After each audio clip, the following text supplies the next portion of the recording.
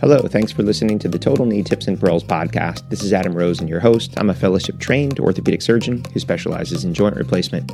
In these episodes, I'm going to share with you a lot of my tips and tricks and review classic articles and current implant designs. Thanks for tuning in, and on with the show.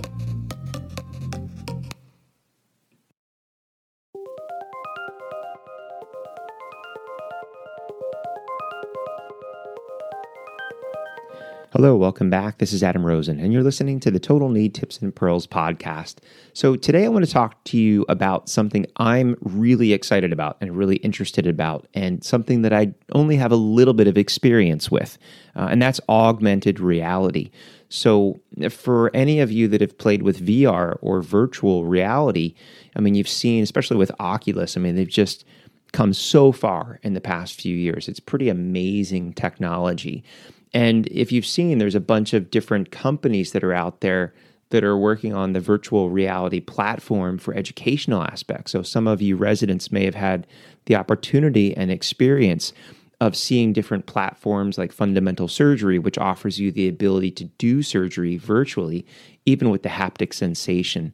But what I'm really interested in going forward is augmented reality and using that technology in the operating room to do a knee replacement. Now, I had the great luxury of being asked to take part in the FDA trials with the Insight company and their product called Arvis, which is an augmented reality platform. So I had the chance to do unis and totals and hips in the lab with cadavers. And it wasn't that long ago, and they've had a ton of iterations of software that, the last time I checked it out, it had just come so far from where it was in the beginning. And what was also really exciting was during that time, I was able to do a demo with Augmetics and their spine software. Now, I haven't done a spine surgery since residency. So, we're talking 17, 18 years ago was the last time that I was messing with a spine and pedicle screws. And it was amazing because, I put this headset on. I have a sawbones encased inside the sort of artificial sawbones body and the torso. It's CT guided, and I'm looking through the torso and I can see the spine real time, and I take my little trocar and puncture it through the skin, identify the pedicle. It gives you the angle and the pitch. You can push it through the bone. It gives you the depth of the screw. Just amazing technology. Now, in the knee world, I was involved early on around 05, 06 with a lot of navigation. And at that point, it was quite crude, where you still had to put pins and trackers in the femur and the tibia, and it offered a lot of data and numbers on your distal femoral cut and your tibia cut. You could set your varus valgus and your flexion and your slope. And then I watched it come along as we got more into component position and balancing and things like that. The things that I always sort of hated about that were I wasn't a huge fan of putting 2 additional, incisions and holes in the tibia and then 2 more in the femur, even if you could incorporate it into the wound. So that was also one of the things that I was not super fond about with robotics, is that I was still putting additional pins in the femur and the tibia. The other issue that I found was difficult was just this footprint in the room and the sensors and having, the arms and optics, and you changed your algorithm. You had to change where people stood and the order, and people were moving in and out of the field. So it was always a little bit of a difficulty. And then also the idea of looking away from what you were focusing on. So you were looking at your surgical field, and you always had to bring your head and your eyes up and look at a screen and then focus back on the wound.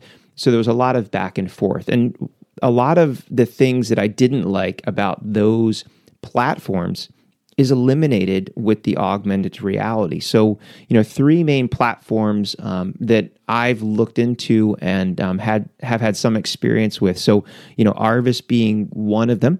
The other one is Pixie, which is based out of France, and also offers a similar platform in the sense that you have goggles and you can use pins to anchor on the tibia and on the femur. So you're not putting additional trackers in the tibial shaft or the femoral shaft. And both of these allow you to set the distal femoral angle, varus valgus, and you can set your slope.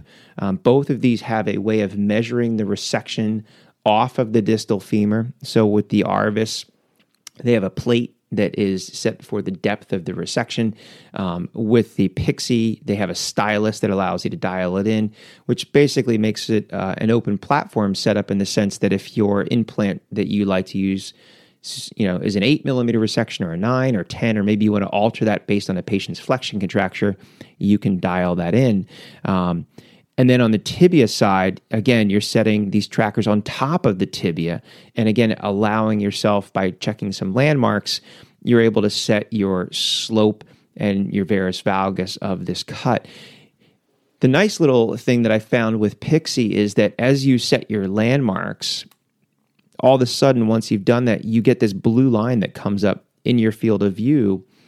And it allows you to see where the axis of the tibia is, or the axis of the femur. So it's an additional reference cue as you start to reference these pins. But both of these are nice because the pins anchor within the wound, and they're on the tibia or on the femur. You're not making additional tracking pins. The other system out there was with Medacta's NextAR, and NextAR has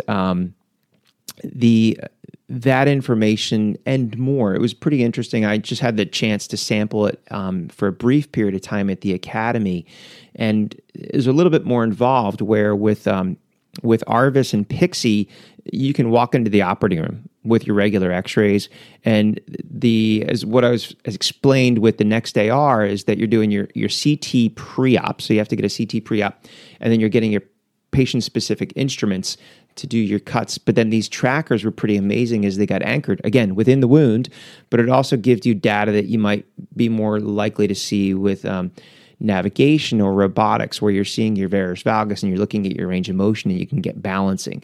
So that was kind of interesting, and I thought that was something that definitely adds to this. But it's where I see all of this going. This just very much reminds me of where navigation was in the very beginning. So these platforms are coming out and taking the crude information of distal femoral cut, tibia cut, varus valgus, slope, flexion. And what I see happening very quickly is as these platforms gather more information and more data and more ability, you're now going to be seeing, implant position, gap balancing, flexion rotation, positioning of the implants, all of that stuff that we're now doing with manual instruments if you're doing manually, or what you might see on a robotics platform on the screen, but you're doing it right in front of you. So you're looking at the wound and you're seeing this heads-up display in front of you. And that's the thing that I think is really nice. You don't have to worry about your assistant now being in the way and they have to move, or you have to, get this person in and out of the way so you can get the information, or then you look up from the field and you look back and the leg is changed and you have to redo all those different things. So it's nice just because you're looking straight at the wound the entire time. And I believe that's going to be really helpful. Now, eye fatigue, that's also a concern. So, it's one of these things that I don't know if you're doing, 3, 4, 5 of these a day. That's the question for me, is that, what is the level of eye fatigue? And does that start to bear down on you? I would do 2 or 3 in the lab. I didn't find any eye fatigue at that point. But, that'll be something new, something different. The question is, does that play a role? Does it play into a factor?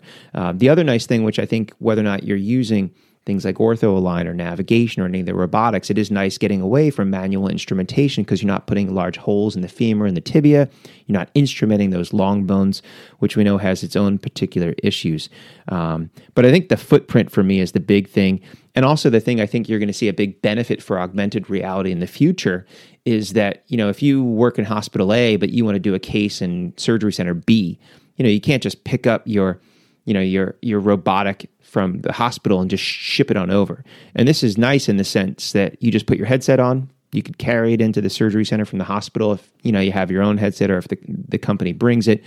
Basically one tray. Most of these systems, it's just one tray of instruments. You just bring the little mini tray from the hospital, mini tray to the surgery center.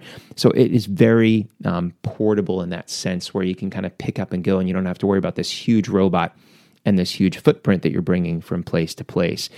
So right now I'm struggling to get this new technology into the health system that I work within. So as soon as that happens, I really am looking forward to getting back to you with my early experience with augmented reality and performing total knee replacements. Until next time, stay safe, Have a good, safe, and healthy new year. I am not recording this on New Year's, but it actually will go live in 2 weeks from the last episode. So that'll be New Year's Eve, December 31st, 2021. It'll be the 91st episode. So thanks for listening to all of these episodes prior to this, and keep looking back as I have a lot more stuff coming up for 2022. I'm Adam Rosen. Once again, you've been listening to the Total Knee Tips and Pearls podcast. Stay safe.